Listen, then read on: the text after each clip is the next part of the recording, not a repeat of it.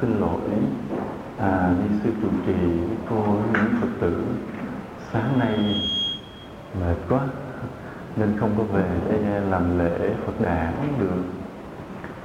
Vì hôm qua làm lễ trên chùa còn mệt, qua mấy cơn bệnh tôi vẫn chưa có lại sức được. Hôm nay chúng ta trao đổi với nhau cái điều khác biệt thứ 5 là đốn và tiệm. Chúng ta thường hay nghe trong Phật Pháp có những cái từ như là đốn giáo và tiệm giáo. Hôm nay thì chúng ta tham khảo những điều này. Thì thật ra thì những cái từ cổ có nhiều cái từ mà chúng ta cũng không có quen. Tuy nhiên cái từ nó gọn, dễ dùng. Nếu chúng ta hiểu được thì cũng có lợi. Thường thì đa số người thời nay chúng ta ít có học kinh điển trực tiếp từ chữ Nho, cho nên nhiều bản kinh mà chữ Nho, những từ chuyên môn nhiều quá thì chúng ta khó hiểu. Chữ từ đốn và tiệm này cũng là cái từ chữ Nho, nhưng mà từ từ thì chúng ta làm quen.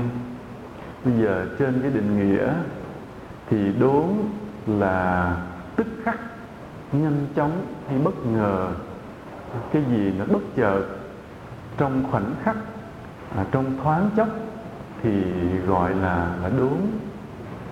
Còn tiệm là chậm chậm, dần dần, từ từ, lâu dài. Đó, thành thử ra tuy chúng ta nói là đốn và tiệm theo chữ Nho, nhưng chúng ta cũng có thể nói là nhanh chóng và lâu dài. Đó là những hiện tượng về tu tập cũng như cái tính chất về giáo pháp ở trong đạo Phật chúng ta cũng thường hay bắt gặp. Nên chúng ta cũng xét qua với nhau cái đề tài này. Mà đốn và tiệm thường được hay nói nhiều nhất là trong Thiền tông, bởi hai cái trường hợp là đốn ngộ và tiệm tu. Là trong nhà thiền chúng ta thường hay nghe nói những thiền sư hay những thiền giả là do một cái nhân duyên đặc biệt nào đó bất ngờ cái tâm chuyển sang một trạng thái khác mà chúng ta gọi là giác ngộ, là đốn ngộ, là khai ngộ, hoặc là đặc biệt nhiều người được gọi là đại ngộ, hoặc là có những vị mà quá độc đáo người ta gọi là triệt ngộ. Thì cái hiện tượng mà giác ngộ đó nó đến trong một cái chớp nhoáng, một cái chớp mắt thôi. Thì hiện tượng đó xảy ra là rất là kỳ diệu. Thì thường cứ một sát na trước đó thì chúng ta hãy còn là một người mê muội. Nói mê chứ sự thực cũng là đang công phu rất là tinh tấn. Vì nếu không có ở trong công phu thì không thể ngộ đạo được. Cho nên tuy nói là mê chứ nó đã chín mùi rồi. Thì chỉ cái khoảnh khắc trước, cái tâm chúng ta hãy còn chật hẹp, là tối tâm. Tuy có định tĩnh, có tỉnh giác, có chú tâm, có dụng công, nhưng mà trong một bất ngờ tự nhiên nó bung chuyển ra sang một trạng thái mới thì hoàn toàn khác hẳn. Lúc đó hành giả thấy tâm mình bừng sáng lên, phủ trùm rỗng rang, rỗng suốt, không còn thấy có bờ bến. Cái hiện tượng đó người ta gọi là ngộ. Thì do cái nhân duyên gì mà đang trong tình trạng bình thường bỗng chuyển thoát một cái thành một cái tâm ngộ, thì có rất nhiều nhân duyên, tùy mỗi người không có giống nhau. Chúng ta có thể nghe lại một vài trường hợp rồi mình thấy nó không có cái gì cố định, không có cái cố định. Ví dụ chúng ta hay nghe những trường hợp rất là lạ. Vào thời Đức Phật thì thường là các vị tỳ kheo mà chứng đạo, ngộ đạo trong khoảnh khắc như thế là do lời Phật dạy. Thường là như vậy. Và ví dụ là hôm đó Đức Phật thuyết pháp, Ngài giảng bài pháp về 5 thủ uẩn, Ngài giảng về sắc uẩn, thọ uẩn, tưởng, hành thức uẩn, vân vân. Rồi hoặc là Ngài nói về lục căn, lục trần. Khi Ngài phân tích chia sẻ ra những mặt đó, thì những vị tỳ kheo mà có cái công phu sâu dày thì họ khi nghe Phật giảng như vậy, họ nhìn thấy sâu hơn, tâm tập trung định hơn ở trong suốt bài pháp như vậy, cho đến một lúc nào đó, trong một giữa câu nào đó, hoặc là cuối bài kinh gì đó, bất chợt họ chứng đạo.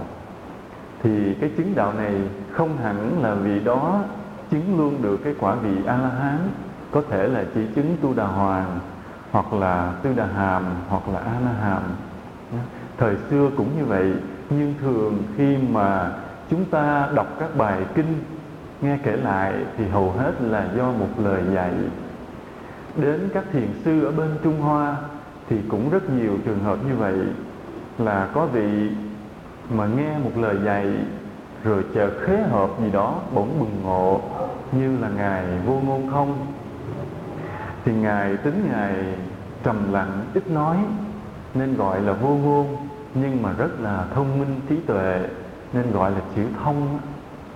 Ngài ở trong hội của Tổ Bá Trượng, một hôm ngồi dưới nghe Tổ Bá Trượng giảng, thì đến cái câu là tâm địa nhược không, hệ nhật tự chiếu, là nói đất tâm mà nếu rỗng không thì ánh sáng mặt trời tự nhiên chiếu sáng chiếu hiện. Thì cái câu đó bây giờ lặp lại chúng ta nghe thì mình cũng tiếp tục ngồi nghe, nhưng mà Ngài nghe xong bừng ngộ liền, đại ngộ liền, thành một thiền sư sáng giá. Rồi sau đó Ngài đi dần về phương Nam, Ngài đi dần, cuối cùng Ngài sang luôn nước Việt Nam. Ngài đến chùa như chùa, tôi cũng quên mất lâu cái gì mà quán xứ gì, Trấn Quốc gì đó.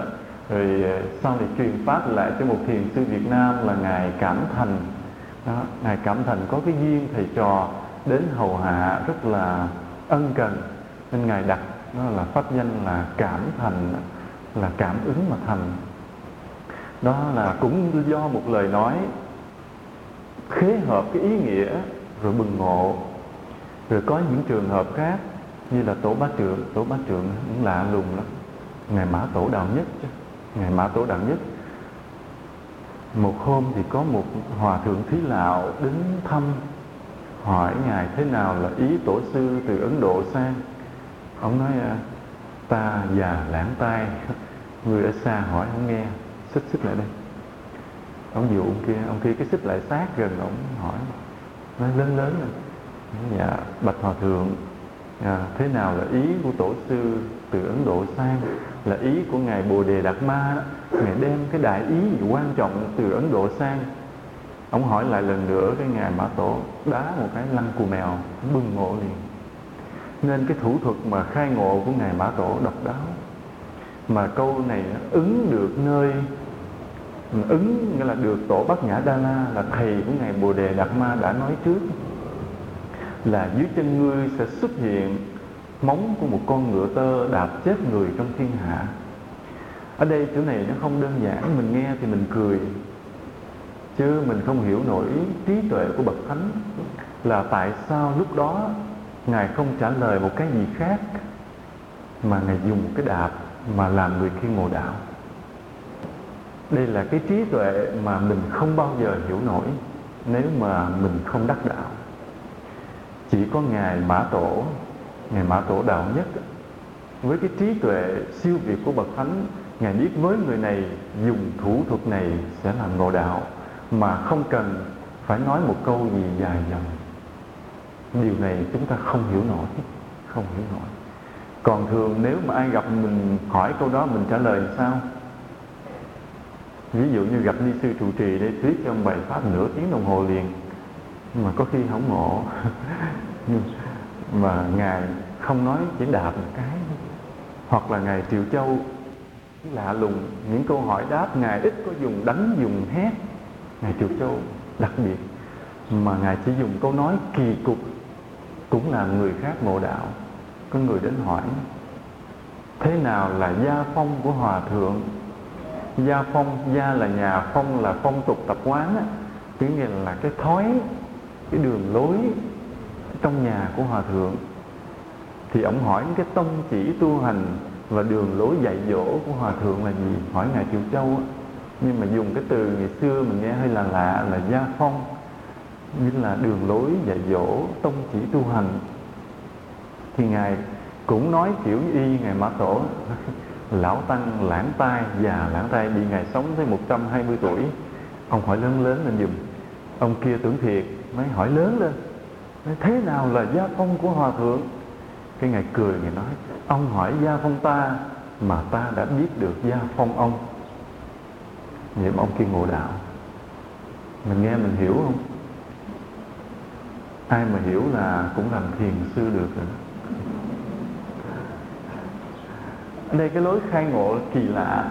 Nghĩa là khi mà hỏi cái gia phong á, thì tức là hỏi vào cái yếu chỉ quan trọng nhất. Cái tâm yếu quan trọng nhất là chỗ chứng ngộ của Hòa Thượng là gì. Thì Ngài lại không có trình bày diễn tả, mà Ngài lại lợi dụng cái sự cố gắng nói to của ông kia, chỉ đó là gia phong của ông, mà làm ông kia nhận ra được cái tâm thể của mình liền. Đây là điểm rất là lạ của các thiền sư. Trong khoảnh khắc đó làm cho người khác được khai ngộ. Hoặc là chúng ta nghe một cái nhân duyên cũng nổi tiếng về Ngài Hương Nghiêm Chí Nhàn. Là hôm đó Ngài vo gạo. Cái này như cũng kể đi kể lại mấy lần, vì chuyện này cũng độc đáo phải không? Rồi sau này mà Ngài Quy Sơn không có thèm giải thích cho Ngài, rồi Ngài đi cuốc đất. Khi cuốc một viên sỏi văng trúng cây trúc mà nó kêu tiếng Ngài ngộ đạo. Quý Phật tử nghe kể rồi phải không? Thì đó, nghe một cái tiếng lạ rồi ngộ đạo. Hoặc là có ông quan, ông đang ngồi thảnh thơi, ông dụng công, chợt nghe tiếng sấm nổ to, ông ngộ đạo. Cái trường hợp rất là lạ. Thực ra cái hiện tượng mà sấm nổ đó, có khi nó sấm nổ thiệt, có khi sấm nổ giả cũng có. Sấm do cái sấm tâm linh. Người tu hay gặp cái trường hợp là đang dụng công bình thường, tâm đang yên lặng, chợt trong tâm linh nghe tiếng sấm nổ vang to lên. Sau cái tiếng sấm đó, tâm khai ngộ luôn. Nhưng mà cái khai ngộ này chứ cũng chưa phải là thật sự là sâu, chưa phải là sâu. Tuy nhiên cũng là cái chuyển biến nơi tâm rất là tốt. Thì đó, những cái nhân duyên rất là lạ mà mình không có biết trước được tại sao ngộ. Thì có người là như một vị tỳ kheo vậy, đi xuống dưới dòng nước rửa chân, khi đưa cái chân lên, cái từng giọt nước còn đọng lại nhễu xuống. Nhìn dòng nước nó chợt này bừng ngộ đi. Thì lúc đó mà hỏi tại sao, không ai giải thích được. Chúng ta nhớ cái điều này nhé. Nếu mà chúng ta cố gắng giải thích là tại sao nghe cái tiếng động rồi ngộ đạo, hoặc là tại sao bị đánh một cái ngộ đạo, không bao giờ có câu trả lời. Vì không bao giờ trả lời được hết. Không bao giờ. Hãy nhớ điều đó, đừng thắc mắc vô ích. Vì sao? Đây là một cái nhân duyên, một cái kích ứng thần kinh.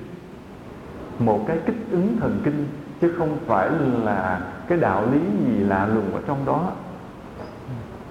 Quý Phật tử nhớ điều đó. Nghĩa là nên mình không có bận tâm mà muốn ngộ đạo, rồi cái nhờ cái người huynh đệ mình, đâu huynh lấy chân đạp tôi cái thôi, dám ngộ lắm. Cái người này đạp một cái, mai mốt gặp người khác, đâu cú đầu tôi cái coi, dám ngộ đạo lắm.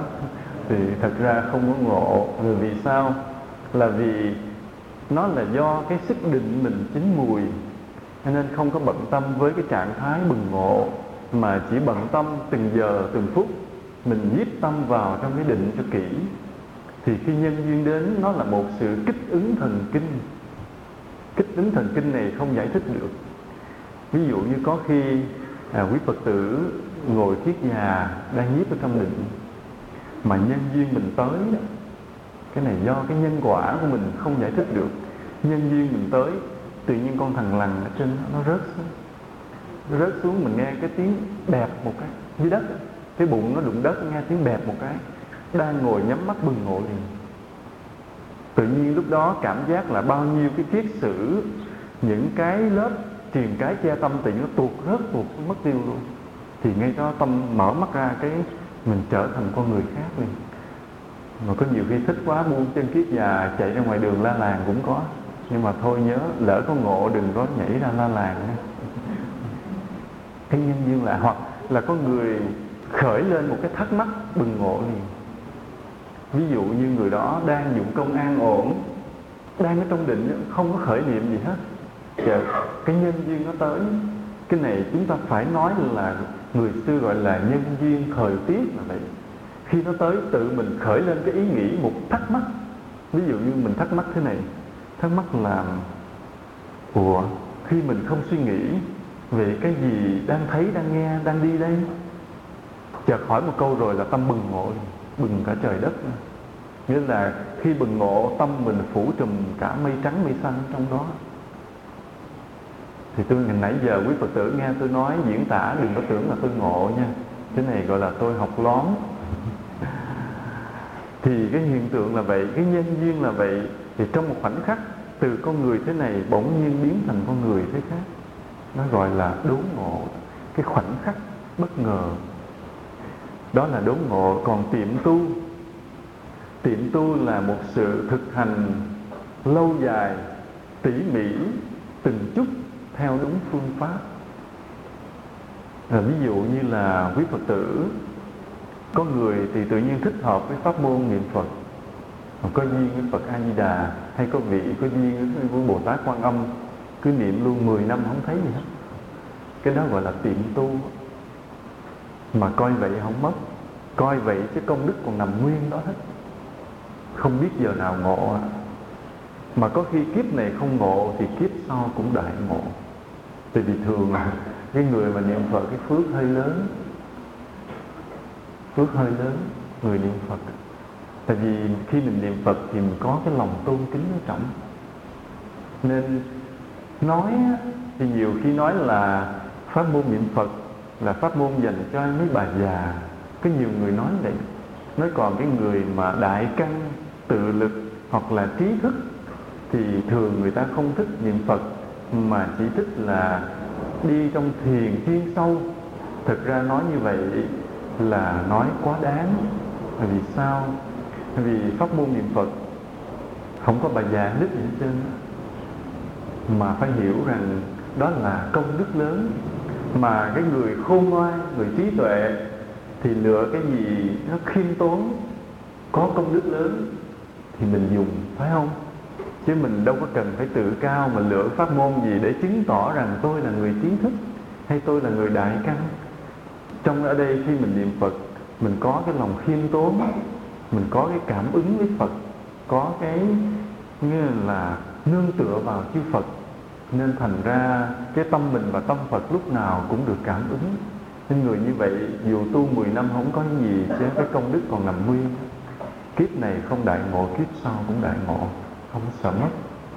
Đó là cái tiệm tu. Hoặc là có người do cái nhân duyên lại thích pháp môn hơi thở.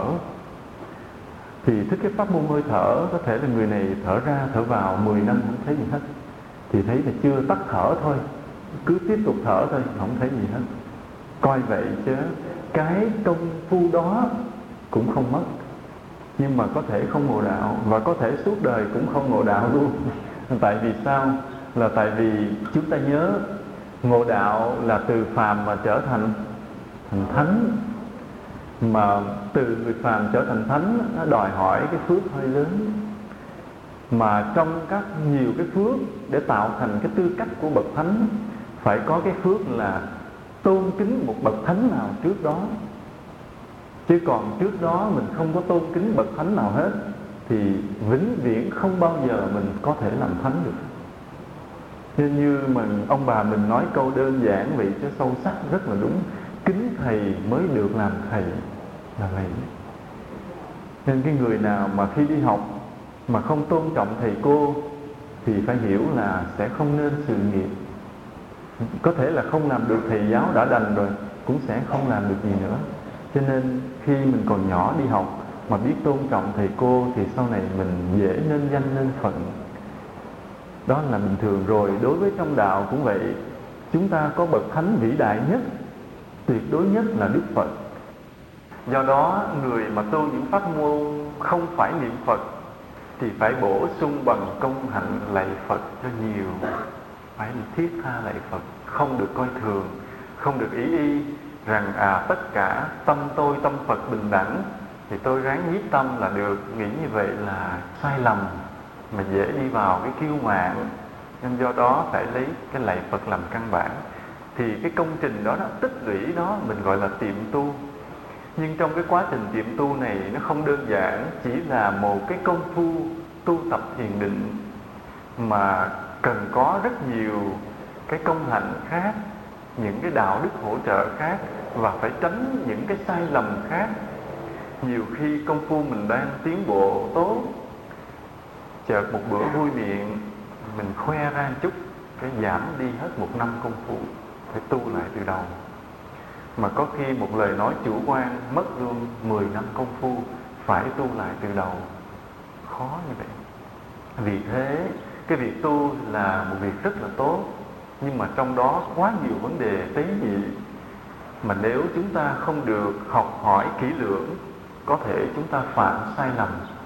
Mà phạm sai lầm, ví dụ sai lầm nhỏ nhỏ thì mình chỉ bị nhức đầu, bệnh hoạn hay gì đó, hơi tâm không còn định nữa thôi. Nhưng mà nếu lỡ xuôi phạm sai lầm hơi nặng nề, chúng ta có thể bị điên luôn. Nên nhiều người mà tu thiền rồi bị điên rất là đáng thương là vậy đó. Là không phải lỗi họ nhiều đâu, mà lỗi là người thầy của họ dạy họ không kỹ lưỡng, nên để họ có những cái sai lầm gì nặng quá, rất là đáng thương vậy. Vì vậy quý Phật tử khi tu tập, nhất là phát tâm mà tu tập thiền định, thì hết sức kỹ lưỡng, phải hiểu cặn kẽ những cái hạnh để mình tránh làm những điều sai lầm. Đó cũng gọi là tiệm tu. Nên tiệm tu cực khổ. Đốn ngộ thì trong khoảnh khắc là xuất hiện, nhưng tiệm tu thì rất là cực khổ. Ở đây chúng ta có hai cái trường hợp, là cái tiệm tu trước khi ngộ đạo và tiệm tu sau khi ngộ đạo. Tiệm tu trước khi ngộ đạo là gì? Là để chúng ta đủ cái công đức mà một phút giây nào đó tâm bừng ngộ phủ trùm cả trời đất, thì trước đó chúng ta phải có công phu rất là sâu dày. Nếu kiếp này chưa tu nhiều thì kiếp trước cũng phải tu đã rất nhiều. Nhưng mà thời bây giờ chúng ta hiếm tìm được những người nào mà đời trước tu quá nhiều, để cho đời này không cần tu nhiều mà vẫn ngộ đạo. Đời này hiếm gặp những trường hợp đó. Nên do đó, cứ theo bình thường mà nói, thì chúng ta ngay trong kiếp này cứ hết sức cố gắng nỗ lực tiệm tu, là tu từng chút, lâu dài, kỹ lưỡng, tỉ mỉ, cẩn thận, từng ly từng tí một như vậy, để chuẩn bị cho cái giây phút ngộ đạo. Dĩ nhiên là mình không đòi hỏi là ngày nào phải ngộ đạo. Người tu phải biết quên thời gian, không bao giờ quan tâm tới cái kết quả lúc nào sẽ đến, mà chỉ quan tâm là mình có thực hiện đúng ngay trong hiện tại hay không thôi. Nghĩa là từng giờ từng phút trong hiện tại mình có dụng công đúng hay không, không có để ý tới thời gian. Thì cái thời gian mà chúng ta tiệm tu này đó, mỗi người không có giống nhau. Có người tu 10 năm ròng rã, tâm chưa chuyển biến, không thấy gì hết. Ở đây có ai bị vậy không? 10 năm mà chưa chuyển biến không? Không có, ở đây toàn 11 năm không. Nhưng mà có người gặp Phật Pháp 1 năm sau là ngộ đạo liền. Có người gặp Phật Pháp 6 tháng sau ngộ đạo liền. Nên đây là cái căn lành gì nhiều đời, không ai giống ai. Và chúng ta cũng không cần phải thắc mắc, phải ganh đua về điều này. Vì cái nhân duyên của mình như vậy, cứ yên ổn mà như vậy. Và cái sự tích lũy phía trước cái đốn ngộ là cả một thời gian rất là dài. Rồi sau khi đốn ngộ, cái tiệm tu cũng đòi hỏi rất là dài để có thể đạt đến cái sự viên mãn. Là vì sao? Vì dù chúng ta có đốn ngộ, nhưng nó chỉ là mới một phần đường thôi. Nhưng ở đây khác nhau chỗ này là có người khi đốn ngộ rồi thì do cái thiện căn gì lớn lao ở đời trước, cái người này không tự mãn, mặc dù cái sức ngộ rất là lớn, tâm rất là tự tại mà không tự mãn. Rồi cái nỗ lực tiếp tục dụng công tiếp, thì người này mình biết là đời trước cái công đức lớn lắm. Nhưng có những người ngược lại, cái thiện căn đời trước không nhiều, nên kiếp này bừng ngộ một cái thấy mình bằng Phật. Bằng Phật. Đây là trường hợp người cái căn cơ thấp. Người này rất đáng thương, mà không có minh sư chỉ dạy. Không có minh sư chỉ dạy, cho nên được rồi cái là tưởng là đủ. Có Ngài Bát Sơn, Ngài được vị thầy rất là độc đáo, Ngài Thọ Xương, phải lâu quá tôi không nhớ kỹ cái tên. Ngài ngộ đạo 5-7 lần. Khi mà Ngài ngộ đạo, Ngài đến trình với thầy. Ông thầy chỉ nói một câu một: không phải, sai. Nói câu đó. Trong khi Ngài thấy mình tự tại lên hẳn, tâm bừng chuyển qua một trạng thái khác rất tự tại, mà cứ đến trình với thầy, ông thầy cứ lắc đầu nó không phải, không giải thích lời nào, không chỉ con phải tu thêm vậy nó không phải, lắc đầu đi chỗ khác. Rồi Ngài nhờ cái chữ đó thôi, Ngài tiếp tục dụng công. Lần khác bừng ngộ, chạy mừng quá, chạy đến trình thầy không phải, rồi thôi, không nói gì nữa. Cái Ngài ròng rã mấy năm trời như vậy, qua 5-7 lần ngộ đạo như vậy. Một hôm Ngài đi, không biết nên nói chữ này quá không, đi cầu. Sự thực Ngài đi cầu. Thì cái trong chùa ngày xưa nhà quê thì chắc coi bộ cũng không khá gì lắm, giống như chùa không biết cái cầu sao diễn tả, thì ngồi chắc cũng trống lơ trống lóc chứ cũng không có gì kín đáo, nên ngồi ở trong mà vẫn nhìn, nghĩa là nhìn mây trời hiu quạnh được. Đại khái là ngồi trong nhà cầu vẫn nhìn mây trời hiu quạnh, nên Ngài mới nhìn thấy một cái người leo lên cây. Ngài nhìn thấy người leo cây, không biết ông đắc cái ý gì, ông triệt ngộ. Rồi sau đó trong chuyện kể lại, ông lật đật chạy vào trình với thầy. Thì mình không hiểu là ông đã xong thủ tục chưa, không biết. Chạy vào, và tới giờ phút đó, qua 7 lần đại ngộ, tới lần cuối cùng đó, ông thầy mới chấp nhận, mới ấn chứng, mới công nhận là đã triệt ngộ viên mãn. Thì đó là cái người mà có căn lành mà gặp được minh sư. Thì đây chúng ta thấy là nhân duyên của Ngài là sau khi đốn ngộ, Ngài tiếp tục dụng công rất là kỹ lưỡng, tinh tế, tinh tấn, cẩn thận. Nhờ ông thầy ông khuyến tấn như vậy. Và Ngài cũng có chí tiến thủ, không có tự mãn, nên đã đạt được cái sự viên mãn luôn. Ở đây tôi không có nhớ, mà dường như là Ngài Động Sơn, Ngài nói thế này. Trần Tôn Túc Ngài nói thế này: việc lớn chưa sáng như đưa ma mẹ, việc lớn đã sáng như đưa ma mẹ. Cái câu ngày xưa nói mình khó hiểu. Giờ thế này, nghĩa là khi mà chưa ngộ đạo á, thì phải khẩn thiết, giống như đang làm đám tang của mẹ mình, khóc lóc bi ai lo lắng đủ điều. Mà khi ngộ đạo rồi thì cũng phải giống như đưa đám tang mẹ, là cũng khẩn thiết, bi ai, khóc lóc, là căng thẳng tập trung như vậy, chứ không được coi thường. Mà đúng là cái người phải là bậc thánh mới nói được điều đó, chứ còn người phàm phu không nói được điều đó. Người phàm phu khi chưa ngộ đạo thì không biết chừng nào mình mới ngộ. Nói mình chắc cũng còn sống lâu, năm nay mình mới có 30-40, cũng còn 30-40 năm nữa mới chết, từ từ tu. Nên mình không có cái khẩn thiết như Ngài, nên mình mới là phàm phu. Rồi lỡ mình ngộ đạo được, tâm bừng ra ngộ đạo được, cái mình thấy mình tự tại đủ rồi, thôi cũng không cần phải cố gắng nữa. Đó, cái đó là thiện căn của mình thấp quá. Còn Ngài Trần Tôn Túc là Ngài đã thực hiện được điều đó. Cái tiệm tu trước khi ngộ đạo và cái tiệm tu sau khi ngộ đạo đều rất là khẩn trương, chứ không có coi thường. Nên ở đây chúng ta thấy cái này, chúng ta thấy là cái người mà có trí tuệ, biết tu, có thiện căn á, lúc nào cũng dè dặt cẩn thận, chứ không có dám coi thường.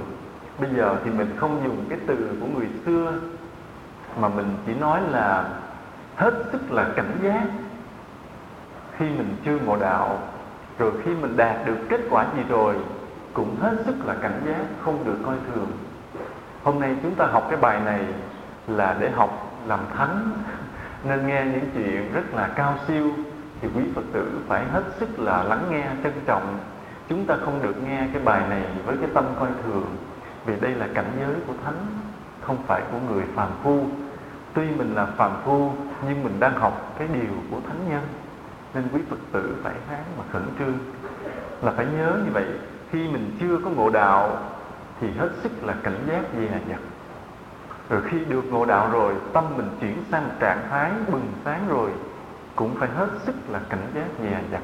Nên có vị đã nói vậy: khi mà chưa ngộ đạo thì như đi trên kiếm bén, khi ngộ đạo rồi thì như đi trên băng mỏng.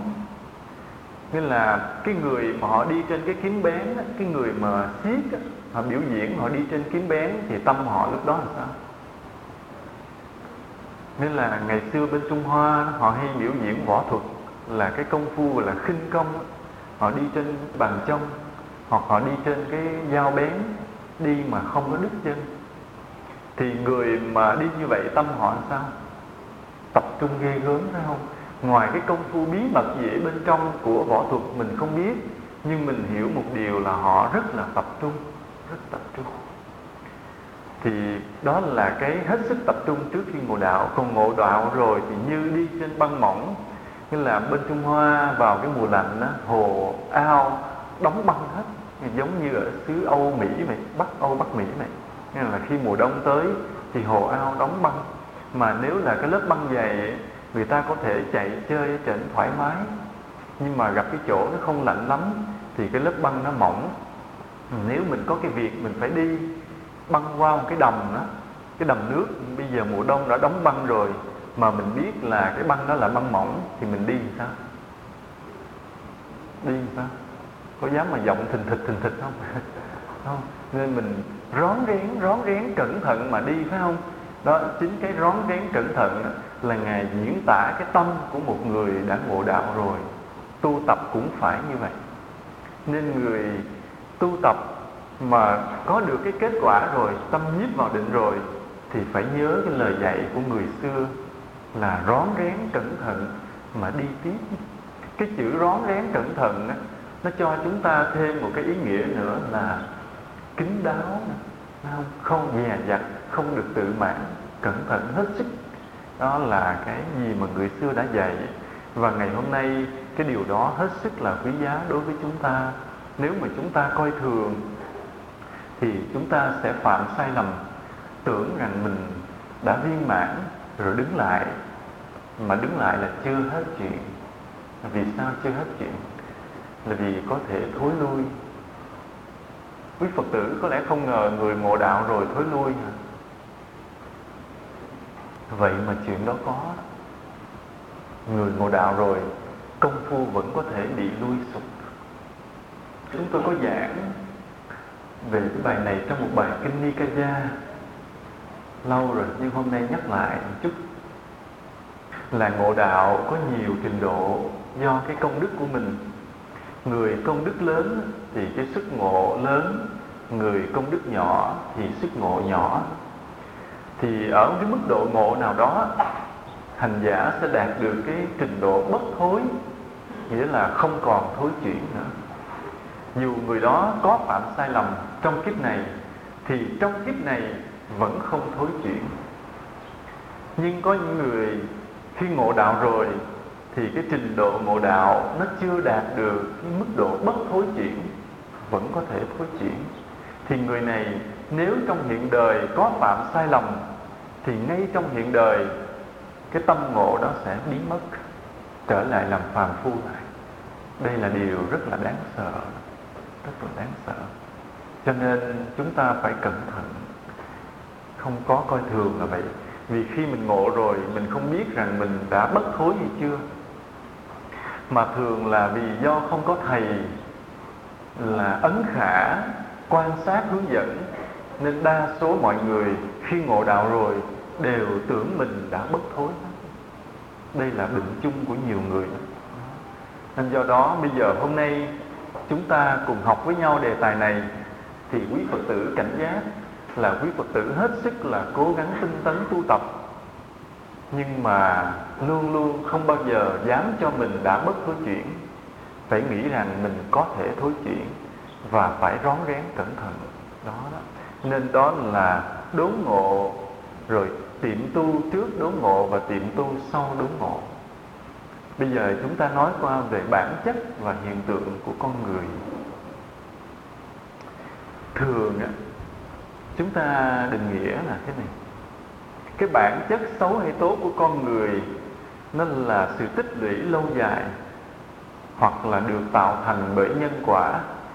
Ở đây chúng ta giải thích từng cái trước là được tích lũy lâu dài, là cái khuynh hướng xấu hay tốt, cái tính chất đó, nó nằm trong sâu thẳm trong tâm mình thì gọi là bản chất. Ví dụ như một người hồi nhỏ do không được dạy dỗ kỹ, nên khi mà nghĩa là có miếng bánh ăn thì thấy đứa trẻ khác lại gần, lật đật chạy đi chỗ khác không cho nó ăn, là cái tâm ích kỷ. Rồi người lớn cha mẹ thấy nói thằng này khôn, để yên, thì cái nó nghĩ rằng việc nó làm là đúng. Thế nó cứ phát triển dần cái khuynh hướng ích kỷ đó, lớn lên mãi. Lớn lên, ví dụ cây viết, bạn bè mượn cũng sợ nó viết một trang giấy mau hết mực mình trang không cho mượn. Rồi như là người nghèo khổ đến xin là xua đuổi vì sợ họ lấy bớt đi cái của sở hữu của mình. Là cái xấu nó tích lũy qua nhiều năm tháng như vậy, nó biến thành bản chất. Đó gọi là bản chất được tích lũy qua nhiều năm nhiều tháng. Hoặc là một người có cái tính hay nổi nóng cũng vậy. Mới ban đầu đó là hồi còn nhỏ vậy, cái người vú em bồng mình có cái gì trái ý cái đánh vô mặt người vú em. Rồi cái ba mẹ thương con không la, cái nó nghĩ cái việc rằng nó làm dữ vậy với người khác là đúng. Lớn lên ai làm cái gì trái ý là nó phản ứng mạnh, đánh chửi người ta, thì nó thành cái thói quen hung dữ, nóng nảy. Nó gọi là trở thành bản chất do cái sự huân tập lâu dài. Hoặc là một người có cái tính tốt, như là cái hào hiệp rộng rãi vị tha, cũng là do tích lũy lâu dài. Tôi nhớ ngày xưa tôi có anh bạn, anh thì người ở miền Bắc, thì tôi mến anh ở cái điểm là thấy cái tính anh hào hiệp. Dĩ nhiên là bên cạnh cái tính hào hiệp anh cũng có nhiều cái ẩu tả nhưng mà thôi thì mình cứ để ý cái tốt để mình quý trọng. Thì anh có cái tính hào hiệp rộng rãi, thì tôi cũng không biết là vì sao, thì mình chỉ quý thôi. Một lần hai anh em nằm ngủ bên cạnh nhau thì anh mới kể cái chuyện về mẹ anh, thì tôi mới hiểu là vì sao mà anh có được cái điều đó. Anh nói thế này, anh nói hồi anh còn nhỏ đó, cái mẹ anh dặn anh thế này: khi con có cái bánh con ăn mà bạn con lại xin, thì con bẻ ra con chia, thì con hãy chia cho bạn con cái phần lớn, chia cho bạn con cái phần lớn. Rồi hoặc trường hợp mà khi con thấy bạn con có cái bánh con lại con xin, thì lúc mà nó bẻ đó thì con nên quay chỗ khác, đừng nhìn, đừng để ý coi nó đưa mình cái phần lớn hay phần nhỏ, để cho nó đừng có khó xử. Ví dụ khi mà nó muốn giữ lại phần lớn thì nó cũng không có ngại. Thì mẹ anh dạy anh một điều nhỏ đó, chị không ngờ là chỉ một điều nhỏ đó mà có lẽ là anh thực hành qua nhiều năm tháng trong cuộc sống hay sao. Anh lớn lên thành cái tính rất là hào hiệp rộng rãi, là có cái gì đối với bạn bè đều dễ dàng chia sẻ, không có bỏ xẻng, cũng là cái hay. Nên cái khuynh hướng tốt đó cũng là cái quá trình tích lũy lâu dài, tích lũy quá lâu dài nên đã trở thành bản chất. Mà bản chất chúng ta như nãy nói là hoặc là do nhân quả tạo thành. Do nhân quả tạo thành là như thế nào? là ví dụ như đời trước chúng ta là một người rộng rãi, nhưng mà tính mình thì có cái tật là khen chê phân minh rõ ràng, đúng sai là phân biệt, không để lầm lẫn, có cái ranh giới giữa thiện và ác rõ ràng. Nhưng mà chúng ta đâu có ngờ là thiện và ác thật sự không có ranh giới, nhưng mình do cái cố chấp nên mình cho rằng thiện và ác có cái ranh giới rất là rõ, nên đúng sai phân biệt. Bây giờ tánh mình vì là tốt, thấy người khác không giống với mình thì công kích chê bai. Nên tuy đời trước là người rộng rãi, nhưng thấy ai ích kỷ thì chịu không được, bực mình chịu không được, nói nặng nữa, thậm chí nói nặng nữa, mà chẳng những nói nặng mà còn trêu chọc bằng những cái lời hiểm ác. Ví dụ như bây giờ muốn nói người ta ích kỷ thôi được rồi, nói ích kỷ thì có thể pha trò người ta nói trời ơi, có duyên nói vậy, nó cái gì nó cũng gom góp là giống như mấy con kiến hay là mấy con chó. Nghĩa là thôi mình nói ích kỷ là đã thành cái tội rồi, mà thêm một vài cái ví dụ minh họa, vài hình ảnh minh họa cho nó rõ nét, nặng quá nặng nề, cái thành cái nghiệp. Rồi qua đời sau cái ích kỷ trở thành bản chất của mình, dù điều đó mình không có tích lũy. Nên cái bản chất tốt hay xấu ở trong chúng ta, nếu mà trong hiện đời tạo thành thì là do tích lũy, mà nếu do đời trước tạo thành là do nhân quả. Đó là cái bản chất. Hoặc là như có người mà xem bóng đá mãi cái thành quen. Ở đây có ai hay thích coi bóng đá không? Quý cô thì chắc ít, chứ mấy ông thì chắc có. Coi riết cái từ qua 5 năm cái nó không phải là quen nữa mà thành gì? Ghiền. Nghĩa là bữa nào có bóng đá thì mình cũng thức suốt đêm tới sáng với người ta. Thì từ ban đầu hồi mấy chục năm trước làm gì có bóng đá trên truyền hình mà để mình ghiền như vậy, phải không? Đâu có truyền hình trực tiếp, lâu lâu ngoài sân vận động đá một trận. Hồi nhỏ thì kiếm tiền đi coi nữa, đâu có lấy đâu mà ngồi phê bình cầu thủ này cầu thủ kia, đội này đội kia, không có. Bây giờ truyền hình trực tiếp nên mới mấy năm gần đây thôi, nên mình biết cái mê bóng đá nó không phải là do nhân quả tạo thành. Nghĩa là đời trước mình không có phê bình ai là đồ mê bóng đá hết, mà cái mê bóng đá chắc chắn là do cái sự tích lũy của kiếp này.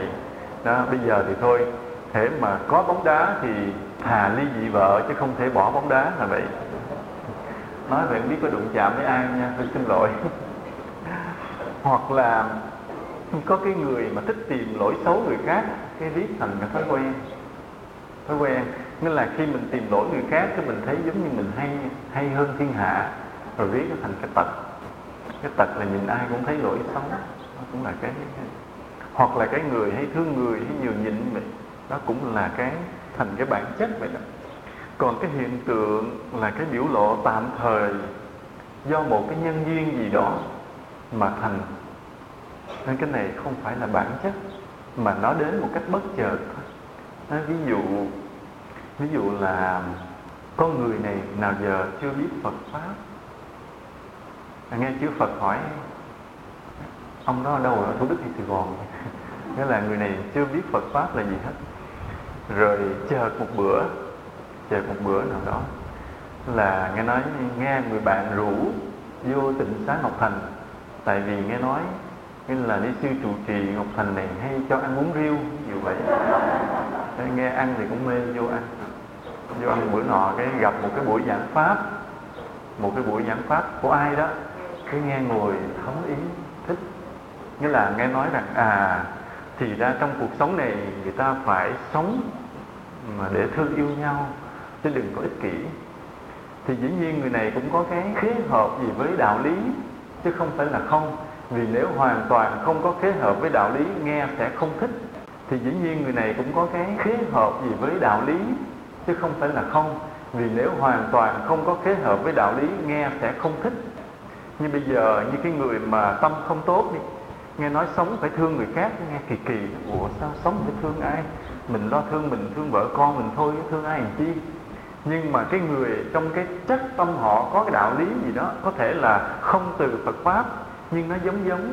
Bây giờ đến Phật Pháp nghe nói là có một cái đạo lý gọi là từ bi, là khi mình sống trên đời này phải tập thương yêu muôn vạn loài. Nghe tự nhiên xúc động này, tự nhiên xúc động rồi cái thích quá. Nói đạo Phật hay thiệt, cái ông Phật này ông ở đâu ông hay thiệt. Từ từ mới hỏi lý lịch mới biết ra là ông đã sinh cách đây 2.600 năm gì, mới giật mình, chứ hồi trước không biết. Thì cái xúc động đó, cái hâm mộ Phật Pháp, cái thích quá. Trời, nói lần sau mày có đi ăn bún riêu rủ tao vô ăn nữa để nghe nữa. Ông nói lần sau có bún riêu, lần sau đi sư dụ bằng bún bò Huế gì đó biết. Đây chùa này cũng hơi hay dụ ăn, hay dụ vậy. Thì thích, thì lúc mà bất ngờ hâm mộ thích quá thì chúng ta phải hiểu đó là gì? Đó là bản chất hay hiện tượng? Đó là hiện tượng, thấy không? Chứ không phải bản chất. Cho nên là chúng ta coi chừng bị gạt. Coi chừng bị gạt để làm sao? Để có ai bên kiến là xin lỗi. Kiến người đại căn, người thiện căn từ kiếp trước, bữa nay vô nghe Pháp một thời là ngộ đạo liền, hâm mộ thích thú liền. Cái đó bị gạt. Qua buổi sau mình về mình thấy ông coi chừng ai rủ đi ăn thịt cầy, ông đi ăn tiếp. Tại vì nào giờ cái chất Phật Pháp không nhiều, nghe xúc động bữa quên. Tại vì cái bản chất không có. Nên đây là cái chỗ mà chúng ta cẩn thận giữa cái bản chất và hiện tượng. Nên cái lúc mà cái người mà họ gọi là hiện tượng á, người gặp Phật Pháp bất chợt hâm mộ thích quá, lúc đó làm được vài điều tốt, nhưng rồi đâu vô đó. Ngay lúc mà họ đang là thích quá chừng á, mình kêu họ thôi bây giờ là anh vô chùa, mai anh công quả một tuần nha. Nó rồi trời ơi đạo Phật hay quá, mai tôi vô công quả một tuần. Nhưng mà ra khỏi chùa đi chừng 50 thước bay mất à. Rồi lần sau gặp đi công quả nha anh. Ủa công quả hả? Thôi là bắt đầu kiếm cớ thoái thác. Nên đó mình hiểu người như vậy là hiện tượng, không phải bản chất. Nên chúng ta cẩn thận. Bây giờ quý Phật tử ngồi đây thì thôi chắc là bản chất hết rồi. Hy vọng ở đây là ai cũng là người thấm nhuần Phật Pháp. Mà đã thấm nhuần Phật Pháp thì luôn luôn mình muốn san sẻ, muốn dẫn dắt những người bạn của mình cũng đến với Phật Pháp. Thì chỗ này là cái chỗ trách nhiệm lâu dài. Và chỗ này là chỗ mình chín chắn, không có cả tin. Khi thấy người bạn mình có biểu lộ hâm mộ cái Phật Pháp thì mình không có, nên là quá tin, không có quá tin vào cái điều tốt của họ. Mình phải hiểu đó chỉ là cái hiện tượng tạm thời, mà mình cần phải giúp đỡ, khuyến khích lâu dài để cho nó càng ngày càng thuần thục hơn. Hoặc như người trường hợp ngược lại vậy, là có người vì lý do gì đó họ làm một việc lầm lỗi. Ví dụ như là người này bản chất là tốt, không bao giờ đi trộm cắp của ai, nhưng đã có một lần là ví dụ như là nào giờ họ thích cái đồng hồ gì quá, hôm nó đi tự nhiên thấy cái đồng hồ ai để quên, rồi cứ cầm lên tay rồi đi tới đi lui coi có ai lại nhận để trả. Mà đi tới đi lui hoài không thấy ai nhận trả, thôi cũng đành đau khổ mà đeo luôn. Ví dụ vậy, đeo luôn rồi. Thì như vậy cái người này nếu mà nói theo giới của đạo Phật là phạm tội ăn cắp, thì mình nhìn cái hiện tượng đó mình thấy là người này xấu, nhưng mà coi chừng không biết đây là hiện tượng hay bản chất. Nếu mà đây là bản chất á, thì đúng là người này cần phải sửa đổi rất là lâu dài mới hết, vì cái tâm tham còn. Nhưng mà có trường hợp nhiều khi chỉ là hiện tượng, ông thích ông đeo vài ba bữa cái ông hối hận đem cho người khác thấy kỳ, thì lúc mà ông ăn cắp thì đó chỉ là hiện tượng, không phải tham, không phải là bản chất tham lâu dài. Bị ông nào giờ ông nghe nói đồng hồ ra đô mà dẹp mỏng gì như là sapphire gì không trầy đó không thích, nên lỡ đeo như vài ba bữa hối hận, cái thôi tìm cách cởi ra rồi kiếm ai cho, trả không được rồi kiếm người cho, không dám đeo nữa. Nên lúc mà ổng lấy ổng đeo luôn thì đó chỉ là hiện tượng, không phải bản chất. Mà nếu mình lỡ mình bắt gặp, mình nên là mình ngồi trong cái nhà nằm hí hí cửa phòng mình rình thiên hạ, chợt mình thấy có người đó rồi ổng đeo luôn, mình biết ông này ăn cắp. Mình đeo cái ấn tượng trong lòng mình đây là con người ăn cắp, nhặt đồ rơi không trả lại, thì có thể là mình đã đánh giá một cách nông nổi và sai lầm. Đây là giữa hiện tượng và chủ quan, mình không có được vội vàng. Khi mình hiểu cái điều này giữa cái hiện tượng và bản chất thì chúng ta cẩn thận điều này khi đánh giá con người, là thấy điều tốt mình cũng không vội hay là đặt hết niềm tin, mà khi thấy cái người đó có biểu lộ xấu cũng không quá thất vọng, tại vì chưa biết đó là bản chất hay là hiện tượng. Bây giờ quay lại nơi bản thân của mình. Bây giờ quý Phật tử nha, tự nhìn lại mình, là bây giờ mình đi nghe Pháp nè, hiểu đạo nè, quy y rồi, nghe Pháp chắc cũng nhiều lần, phải không? Ngoài nhiều lần còn mua sách đọc, mượn băng nghe, vân vân, thì tương đối là cũng thấm Phật Pháp đó. Như vậy cái thấm Phật Pháp đó là hiện tượng hay bản chất? Hiện tượng hay bản chất? Ai nói bản chất đưa tay lên? 2 người, 3 người. Ai nói hiện tượng giơ tay lên? Không người nào. Như vậy cái người không giơ tay gì hết là hiện tượng hay bản chất? Là người mà không giơ tay gì lên hết á, là sao không?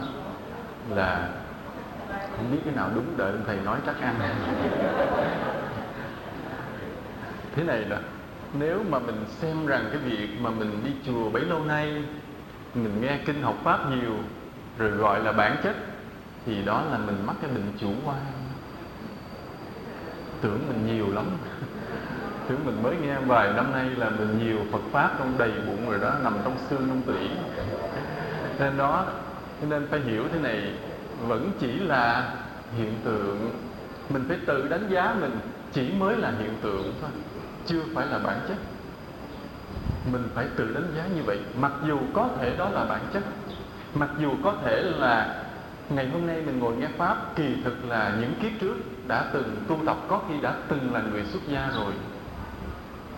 Không ai biết được điều này. Biết đâu rằng trong số những quý Phật tử ngồi đây, có rất nhiều người đời trước đã từng là tăng hay ni rồi. Nhưng mà ngày hôm nay ngồi đây thì mình cứ tự hạ mình xuống, cho rằng là việc mà mình tìm đến Phật Pháp, hiểu Phật Pháp chỉ mới là hiện tượng. Như vậy đối với cái hiện tượng thì mình phải xử lý nó bằng cách nào? Là phải tiệm tu. Đó, nghĩa là chúng ta nói về bản chất hay hiện tượng để mình ứng dụng cái mà đốn hay tiệm vừa rồi mình mới nói, thấy không?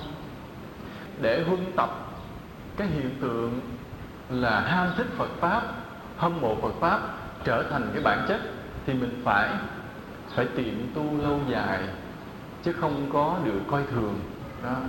Chứ không phải là mình mới hiểu rồi thích thú, là tưởng mình đã nắm được chân lý, rồi sinh ra khoe khoang hay kiêu căng. Cho nên nhiều người lạ lắm, cái chữ ngộ đạo có nhiều người lạm dụng. Lạm dụng là sao? Là có cái người nào giờ chưa hiểu gì Phật Pháp hết, cái hôm đến chùa cái nghe giảng một bài về Bát Nhã, thì trong đó nói là tất cả Pháp đều là không. Thì người này cũng có căn lành gì kiếp trước đó, nghe chấp nhận liền, hiểu liền. Dĩ nhiên mà tâm chưa có chuyển biến gì hết, chỉ mới hiểu thôi, mới hiểu. Về nói thiệt, bữa tôi nghe ông thầy ông giảng Bát Nhã tôi ngộ liền. Thì cái chữ ngộ này là gọi là lạm dụng, chứ thực sự lúc đó chỉ là hiểu và thích. Nhưng mà cái người nghe cái chữ không mà hiểu và thích thì phải nói là cái căn cơ hơi lớn. Đời trước cũng là người đã đến với Phật Pháp rất nhiều, chứ không phải là dễ. Chứ còn bình thường, một người mà chưa từng biết Phật Pháp, hoặc đời trước biết ít, bây giờ mà quen chấp thế gian, cái gì cũng thật hết, nay đến với Phật Pháp nghe nói vạn Pháp đều là hư ảo, nghe chới với gì, chịu nổi, không chấp nhận được. Nên người đó là mình biết căn cơ không nhiều. Còn cái người chưa bao giờ nghe, mà nghe lý không chấp nhận liền, là người này coi vậy chứ có căn lành. Ở đây tôi hỏi thật quý Phật tử mà ngày xưa đến chùa nghe quý thầy nói các pháp đều là hư ảo, quý Phật tử nghe có thấy chấp nhận, có hiểu không, có tin không? Có không? Không làm lơ chứ. Có không? Có đó. Có nhiều người cũng đã có đó. Người nào mà lần đầu nghe chữ không mà thấy ngỡ ngàng, giơ tay lên. Như vậy là còn có một người, hai người. Còn người nào ngay buổi đầu mà nghe nói cái chữ không mà cảm thấy không ngỡ ngàng, giơ tay lên. Cũng không luôn, làm sao rồi? Ngộ. Nhưng mà thật ra đó, thì theo niềm tin của tôi, khi tôi nhìn quý Phật tử, thì tôi có cái niềm tin rằng đa số ở trong đây lần đầu tiên mà nghe nói đến chữ không của Đạo Phật đã không ngỡ ngàng. Đúng không? Rồi giờ mới chịu gật đầu. Thật ra là quý Phật tử ngồi đây với đời trước cũng có căn lành, nên khi mình nghe đó mình có cái thấm. Tuy nhiên ở đây, dù chúng ta nghe chữ không đó mình cảm thấy rất thích thú, nghĩa là đời trước căn lành có đó, thì điều này vẫn chưa gọi là ngộ đạo, mà chỉ biểu lộ cái thiện căn với Phật Pháp thôi, chưa phải ngộ đạo. Thì nhiều người đã hiểu lầm, cho rằng đây là ngộ đạo. Còn chữ ngộ đạo thật sự là sao? Như nãy chúng ta nói, cái hiện tượng đốn ngộ là tâm thay đổi qua một trạng thái khác hẳn, người mình trở nên tự tại, là khá giải thoát. Do đó là trong những trường hợp mà chúng ta hiểu biết được điều gì đó, thì chúng ta phải kín đáo, dè dặt, không được cho mình đã ngộ đạo. Như lần trước vậy, có một cô Phật tử ở nước ngoài về gặp tôi, thì cô nói thì tôi cũng không dám cãi. Cô nói: "Trời ơi, con nghe băng thầy con ngộ đạo thì con ngộ liền." Thì tôi vậy, nghe vậy thôi cũng quý, không dám cãi, nhưng mà biết rằng chữ ngộ đúng không phải.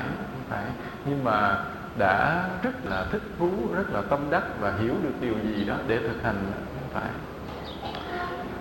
Rồi chúng ta khảo sát qua một trường hợp là khi hiện tượng là dấu hiệu của bản chất. Ví dụ như thế này, chúng ta nhìn thấy một người tử tế lịch sự, là khi tiếp xúc với mọi người là lịch sự, đối xử đàng hoàng, là ai cần cái gì cũng sẵn lòng giúp đỡ, đáp ứng. Mà nhiều lần như vậy, thì như vậy người này là bản chất tốt hay xấu? Tốt hay xấu? Tốt phải không? Thì nhiều lần mà. Nhưng có một lần cái em bước vô nhà ai đó, cái con chó chạy ra nó gừ, cạp cái ống quần, thì ông cong chân, ông lấy cái giày ông đá cho một cái, chó la lên nó chạy, mà đá rất là đau. Thì một thoáng đó, thì cái đó mà lúc mà giận lên đá con chó đó là hiện tượng hay bản chất? Hiện tượng, phải không? Đó, tại vì nào giờ mình thấy người này tử tế lịch sự, nhã nhặn, nhưng mà chỉ có bắt gặp có một lần đá con chó gọi là hiện tượng. Nhưng coi chừng cái ác độc đó là bản chất, đã được che đậy rất lâu dài. Đây là điều chúng ta cẩn thận, vì cái này không phải hiện tượng bất chừng, bất ngờ, mà là một cái biểu lộ của một bản chất thầm kín, khéo che đậy từ bấy lâu nay. Trong trường hợp này chúng ta gọi là ngụy quân tử, nói theo là Kim Dung tiên sinh trong truyện là chuyện gì mà của Lệnh Hồ Xuân, cái gì Tiếu Ngạo Giang Hồ. Tại vì hồi nhỏ tôi luyện chữ cũng hơi kỹ, mặc dù là chưa có được cái thành công lực nào, nhưng mà nói chung là cũng luyện kỹ. Nó gọi là Ngụy Quân Tử. Nên cái người này thì dù khéo che đậy cái bản chất của mình, nhưng vẫn có những lúc bộc lộ, vẫn có những lúc bộc lộ.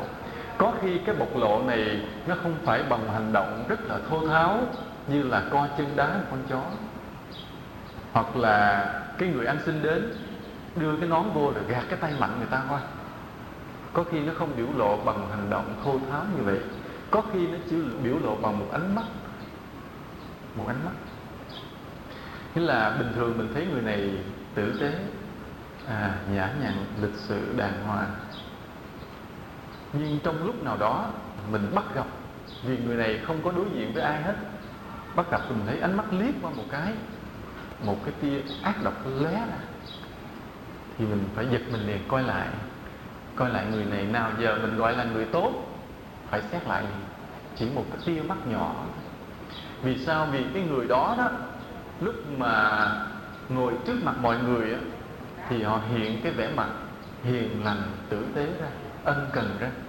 Nhưng mà khi không có nhìn ai á, khi không còn ai để đối diện với mình á, thì người đó bộc lộ cái bản chất thật sự ra ánh mắt liền, không che đậy được. Vì người xưa đã nói ánh mắt là cửa sổ của tâm hồn. Cho nên thật sự ánh mắt sẽ biểu lộ đó.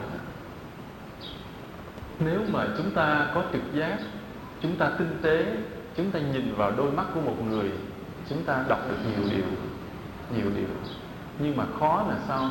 Vì chỉ có cái đôi mắt nhỏ với cái ánh mắt chứa trong không đầy 1 cm vuông, mà nó chứa hết toàn bộ con người, cũng như chứa toàn bộ cái nghiệp duyên của con người trong đó, nên chúng ta hơi khó đọc. Phải là cái người có trực giác mạnh mới đọc được. Nhưng mà đọc được cũng người đọc nhiều, người đọc ít. Ví dụ như người có trực giác một ít thì đọc được một ít, người trực giác rất mạnh thì đọc được rất nhiều, cũng từ nơi cái ánh mắt đó, cũng có đôi mắt đó thôi. Vậy chứ mà cả cuộc đời con người tính tình mình nằm gọn trong đó hết, nằm gọn, không giấu ai được. Nên cái người mà gọi là bản chất ác độc, ích kỷ, tuy có làm ra vẻ là ân cần, lịch sự, tử tế với người khác, là chỉ gạt được cái người không có trực giác thôi, chứ không gạt được cái người có trực giác. Dù đang ân cần đó, nhưng mà người có trực giác họ nhìn vô họ biết liền. Còn mà mình không có trực giác thì mình đợi cái lúc mà người đó không có nhìn ai, không có ai, mình bắt gặp ánh mắt biết liền. Nhưng mà thôi nói vậy chứ không lẽ bây giờ nghe xong cái này rồi mai mốt cứ đi rình thiên hạ coi người ta liếc sao thì nó kỳ lắm. Thôi mình cứ hy vọng, cứ mong cho mọi người tốt, chứ đừng có mà bây giờ nghe bài này xong ông Thiện Trung Quán nói nên bây giờ cứ đi rình ánh mắt người ta bất lịch sự. Hoặc ví dụ có cái tên Du Đảng.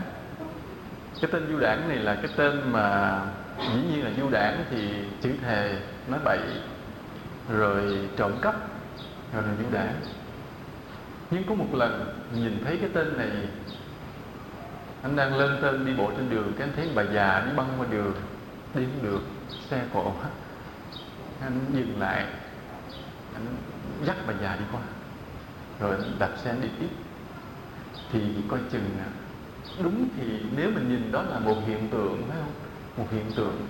Thì bản chất của tên Du Đảng này là xấu mà, nhưng mà xuất hiện một cái hiện tượng tốt thì coi chừng trong cái bề sâu tâm hồn của tên này, cái thiện tâm còn nhiều trọng, chưa hết, mới chịu khó dừng xe đi dắt bà già qua. Chứ đa số như chúng ta, mình đang chạy xe ngon chớn, phải không? Thấy bà già đi qua đường được, tội nghiệp ha, mình đi luôn. Thì nếu mình tốt chút nữa thì giái trời giái Phật, lát có ai dắt bả dùng. Còn mình cứ đi cho nó ngon chớn, bị xe đang đi ngon mà thắng lại, khó chịu đó. Thì đó là mình cũng tốt lắm. Nhưng mà nếu một tên Du Đảng đang chạy ngon chớn mà thắng két xe lại, quay lại dắt bà già đi qua rồi trở qua lái xe đi tiếp, thì coi chừng cái tên Du Đảng đó, cái bề sâu, cái tâm thiện nó hơn mình đó. Cái bản chất tốt còn ngủ ngầm, bị cái tâm xấu nào đó nó che lại.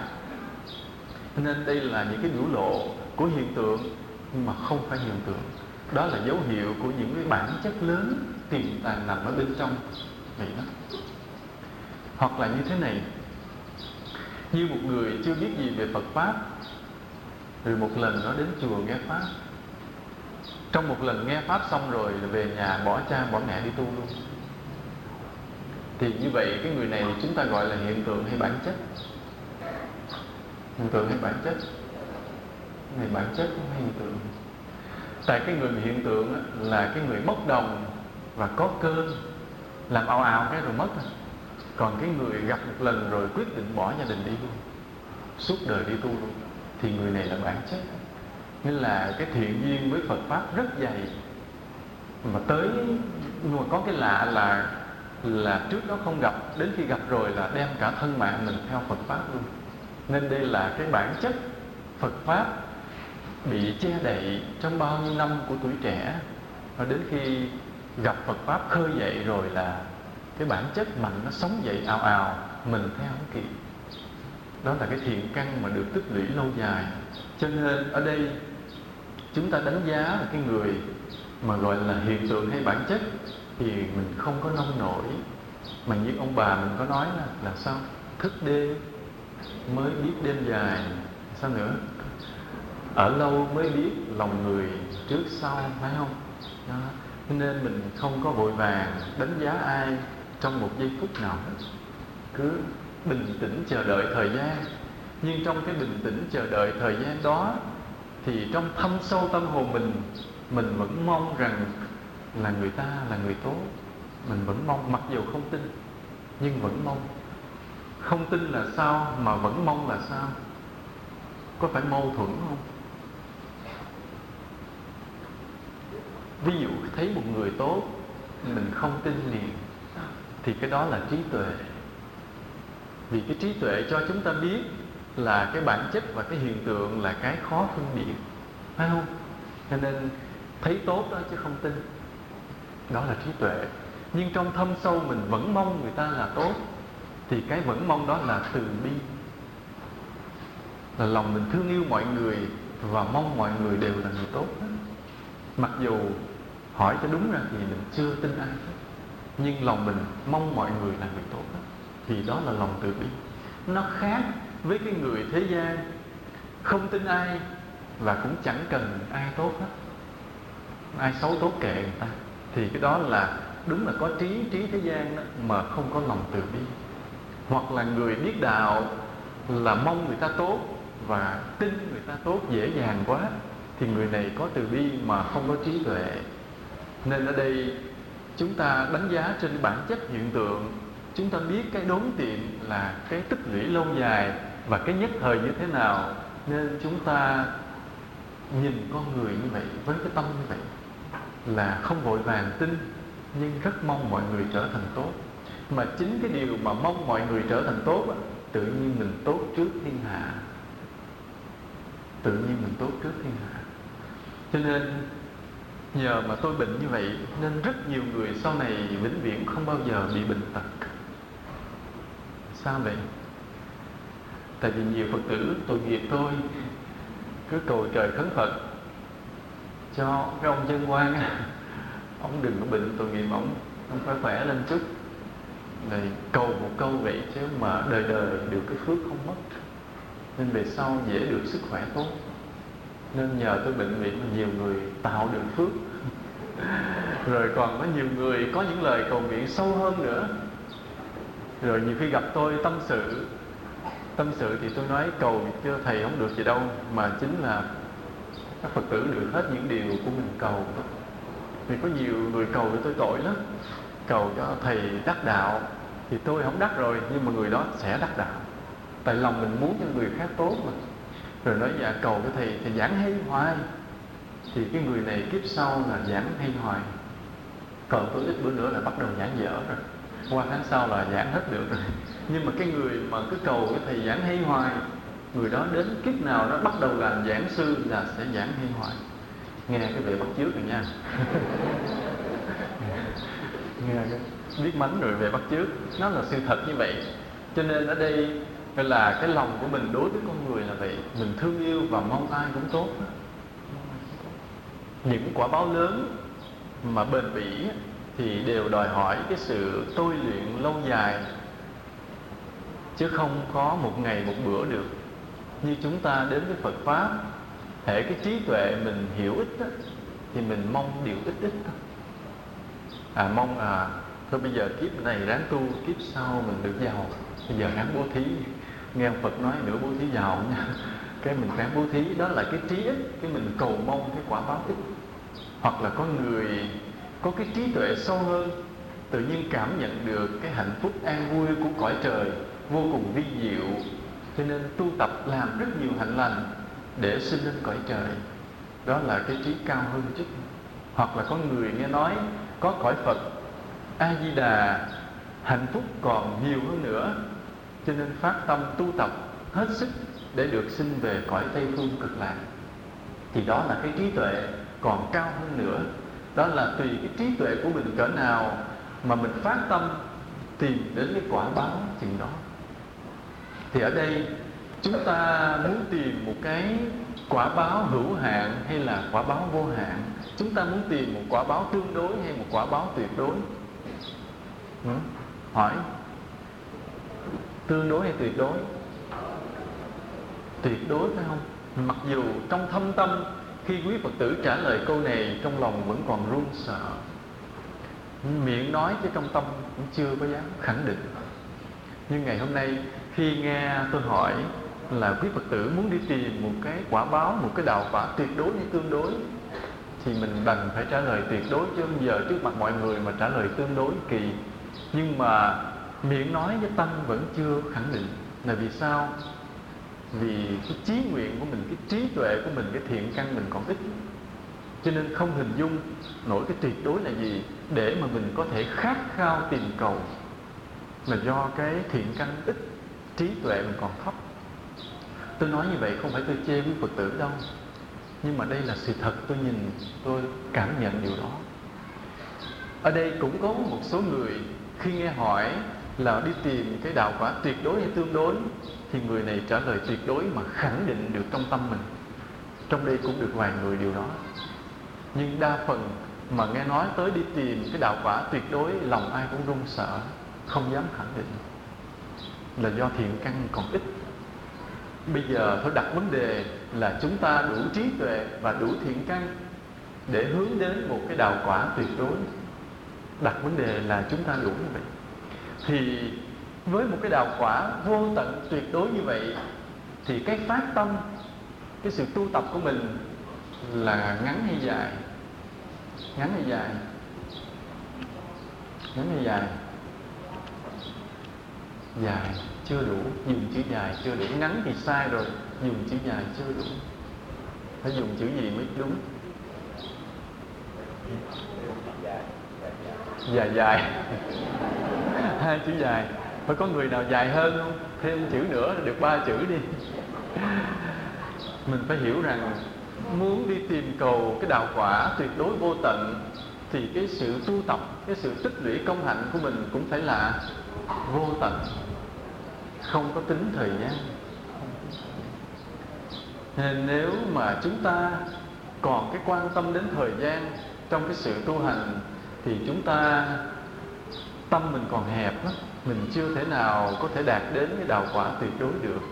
Nên có đôi khi, có nhiều lần chúng ta xem một vài cuốn sách, chúng ta cũng bị dụ, bị hấp dẫn, là cho rằng tu nhất kiếp ngộ nhất thời, nên là phải khẳng định là hiện đời thành Phật, là ngay một kiếp này phải thành Phật, hay ngay một kiếp này phải giải thoát.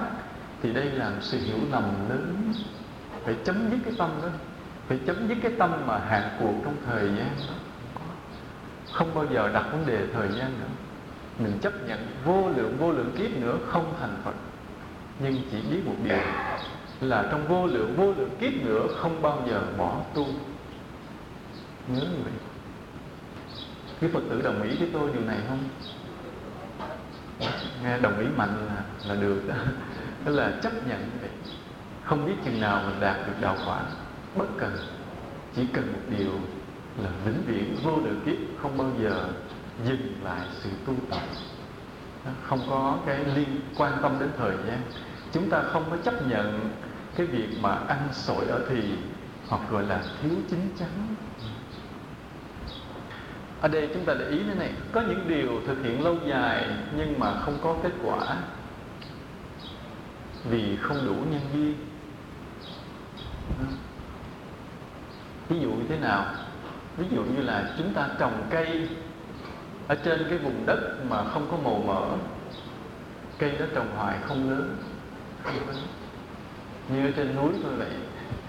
Có những vùng đất ở trên có một lớp đất mỏng, xuống dưới là những lớp đá tảng dày, cây không bao giờ phát triển được.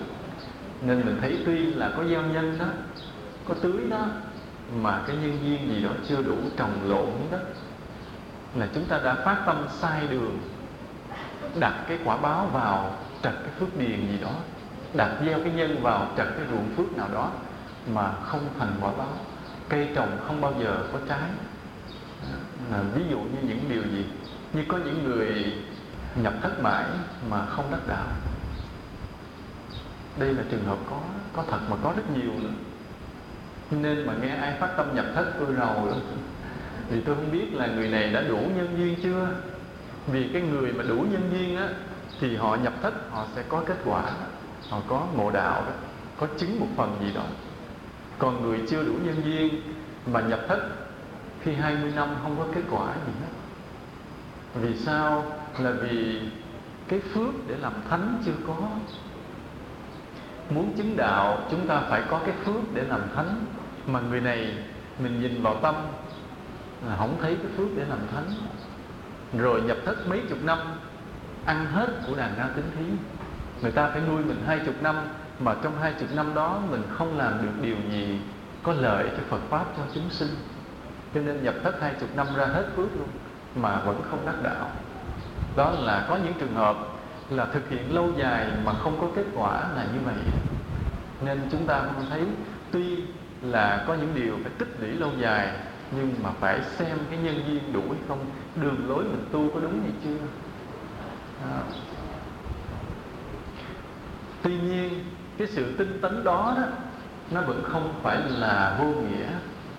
Ví dụ một cái người mình nói như nãy đó, là nhập thất 20 năm không đắc đạo, rồi ra thất bắt đầu phải đi làm phước lại từ đầu. Coi vậy cái sự tinh tấn nó không có mất. Cái nhân duyên để dành qua cái kiếp sau, để dành cái kiếp sau. Thì qua kiếp sau có thể là qua tới 20 kiếp sau, ông này mới bắt đầu có cái phước để làm thánh. Nghĩa là trong cái kiếp này ông chết đầu thai tới luôn 20 kiếp. Trên cái quãng đường 20 kiếp đó, ông vô tình ông gặp được một bậc thánh, ông cung kính cúng dường. Hoặc là trong 20 cái kiếp đó, ông đủ lòng hiểu và tôn kính Phật.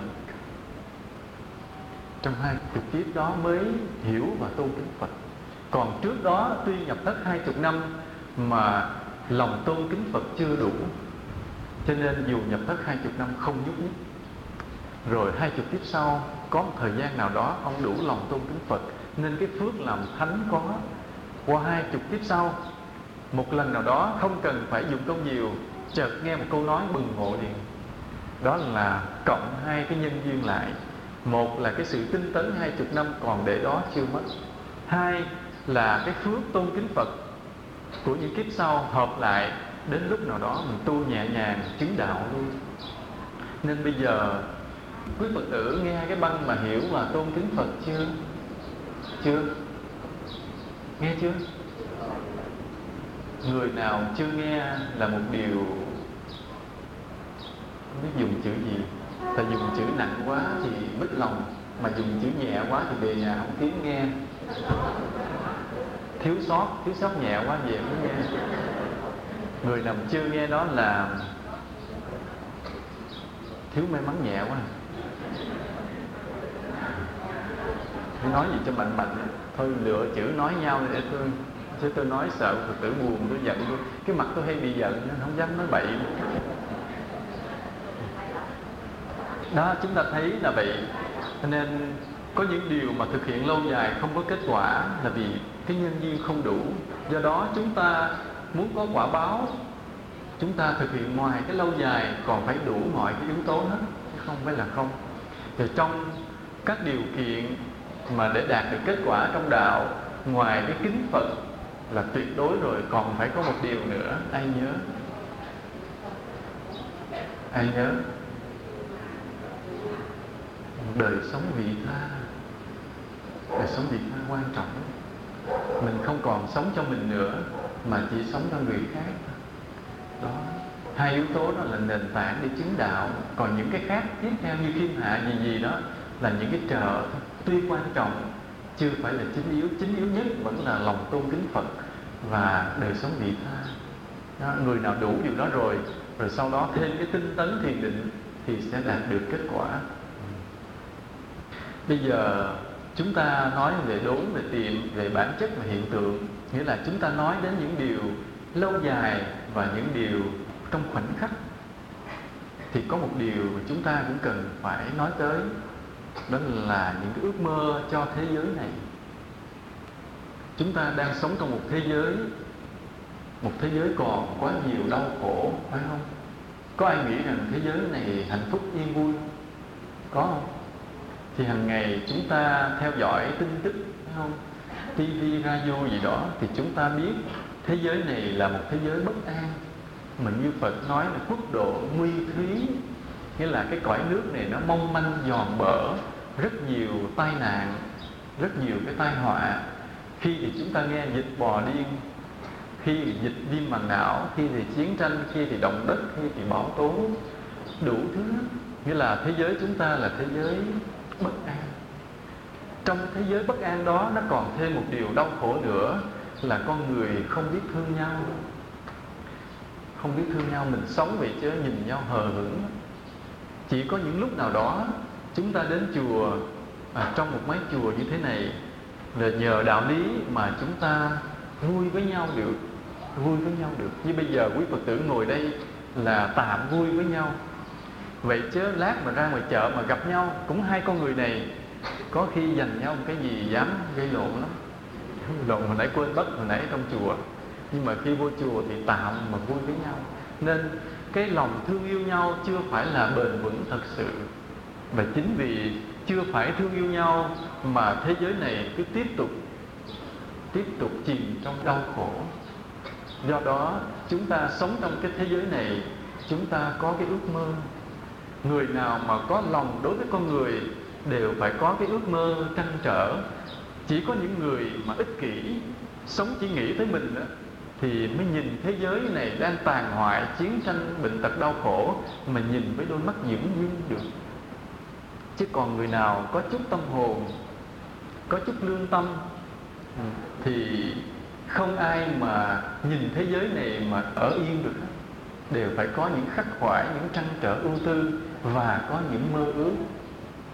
Như vậy ở trong đây quý Phật tử, ai là người nhìn thế giới này dửng dưng và ai là người nhìn thế giới này trăn trở? Đâu ai trăn trở giơ tay lên. Được 5 người, tới 5 người lận. Còn ai nhìn thế giới này dửng dưng?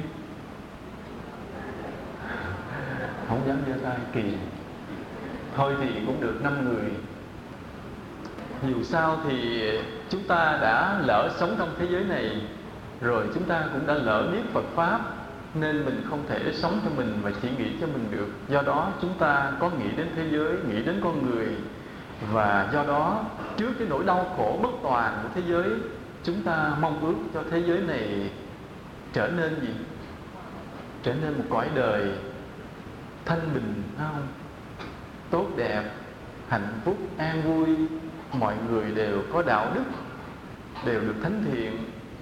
Từ dù cho đó là một cái xứ sở như là Campuchia, hay qua tới Phi Châu, tới Âu Châu, Mỹ Châu vân vân, thì chúng ta mong cho tất cả mọi người trên thế giới này đều được an vui, được hạnh phúc hết. Trái đất này như là một cõi thiên đường như vậy. Dù trước đây chúng ta chưa ước mơ, thì bắt đầu ngày hôm nay quý Phật tử hãy ước mơ điều đó. Vì sao? Vì một người ước mơ thì thế giới này không có thay đổi được. Phải 2/3 cái loài người trên trái đất này cùng mơ ước điều này thì thế giới này mới thay đổi được. Cho nên bây giờ ví dụ như một mình tôi ước mơ thì thế giới không nhất nhất, mà phải đòi hỏi toàn bộ các Phật tử ngồi đây cùng mơ ước điều giống như vậy. Đủ không? Cũng chưa đủ. Phải làm sao cái lòng mà thương yêu con người, cái lòng ước mơ tốt đẹp cho thế giới này nó lan tràn hết người này đến người kia, hết khắp cả đất nước Việt Nam mình, lan tràn hết cả thế giới, thì trái đất này mới thay đổi được. Như vậy từ ước mơ, từ cái tâm nguyện để làm cái nhân cho đến khi nó thành hiện thực là bao lâu? Bao lâu? Rất là lâu dài. Rất là lâu dài. Vì khởi cái ước mơ lên trong một thoáng chốc bây giờ chúng ta khởi được liền, phải không? Nhưng bây giờ vừa nghe xong quý Phật tử đã bắt đầu khởi rồi đó. Đó gọi là đốn. Nhưng mà sau đốn là phải tiệm tu. Là chúng ta nuôi dưỡng cái ước mơ đó, chúng ta làm lan truyền cái ước mơ đó, thì không biết bao nhiêu trăm năm nữa thì thế giới này mới trở nên tốt đẹp. Nhưng quý Phật tử cũng đừng có thất vọng hay chán nản. Là vì sao? Vì nếu cái tâm có khởi đầu thì một ngày nào đó điều này sẽ xuất hiện. Nhưng quan trọng là trong tâm phải có trước. Ví dụ như thế này, như một ngày nào đó quý Phật tử viết một cuốn sách gì đó, nói lên một đạo lý gì cho thế giới, nhưng mà trong tâm mình khi mình ngồi viết cuốn sách đó, mình nghĩ đến toàn thể nhân loại, thì chắc chắn một ngày nào đó toàn thế giới sẽ đọc cuốn sách này. Cái tâm nó làm nhân, nó có cái sức mạnh lan truyền của nó. Còn nếu ví dụ mình viết cuốn sách mà mình chỉ nghĩ đến những người nào hiểu đạo ở Sài Gòn này sẽ đọc được, thì cuốn sách đó sẽ được truyền tay đọc cho một số người ở Sài Gòn rồi hết. Cái tâm nó là nhân.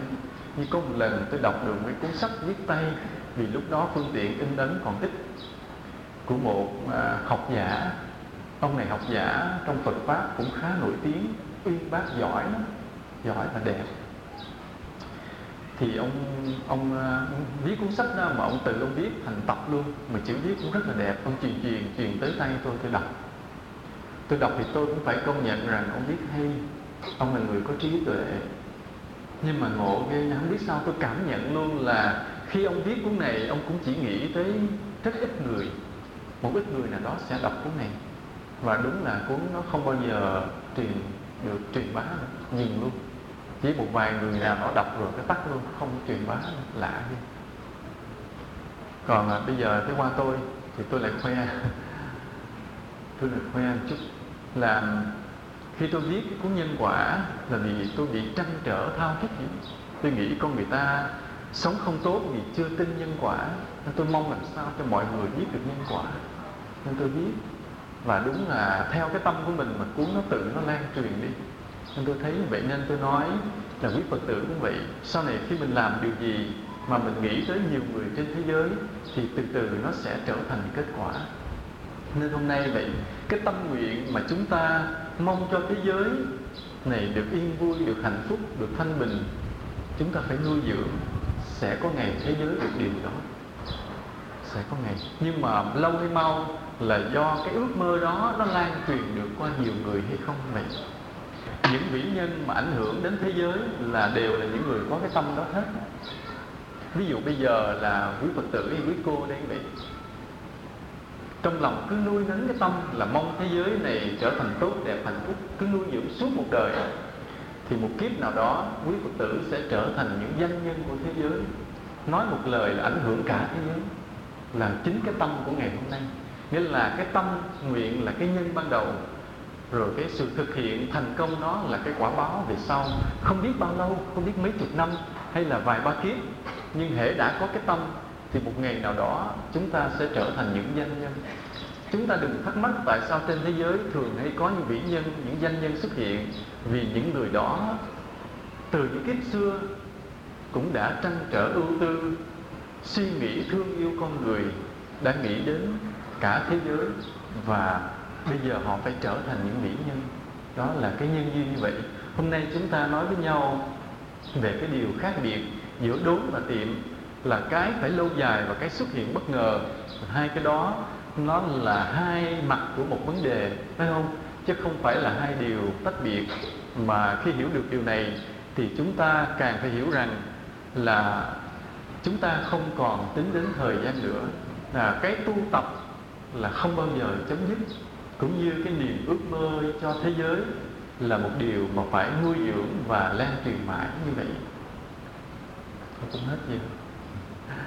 Tôi cầu chúc quý Phật tử khỏe. Và bây giờ tôi phải bắt chước cầu mong cho mọi người khỏe và được an vui. Nam mô Bổn Sư Thích Ca Mâu Ni Phật.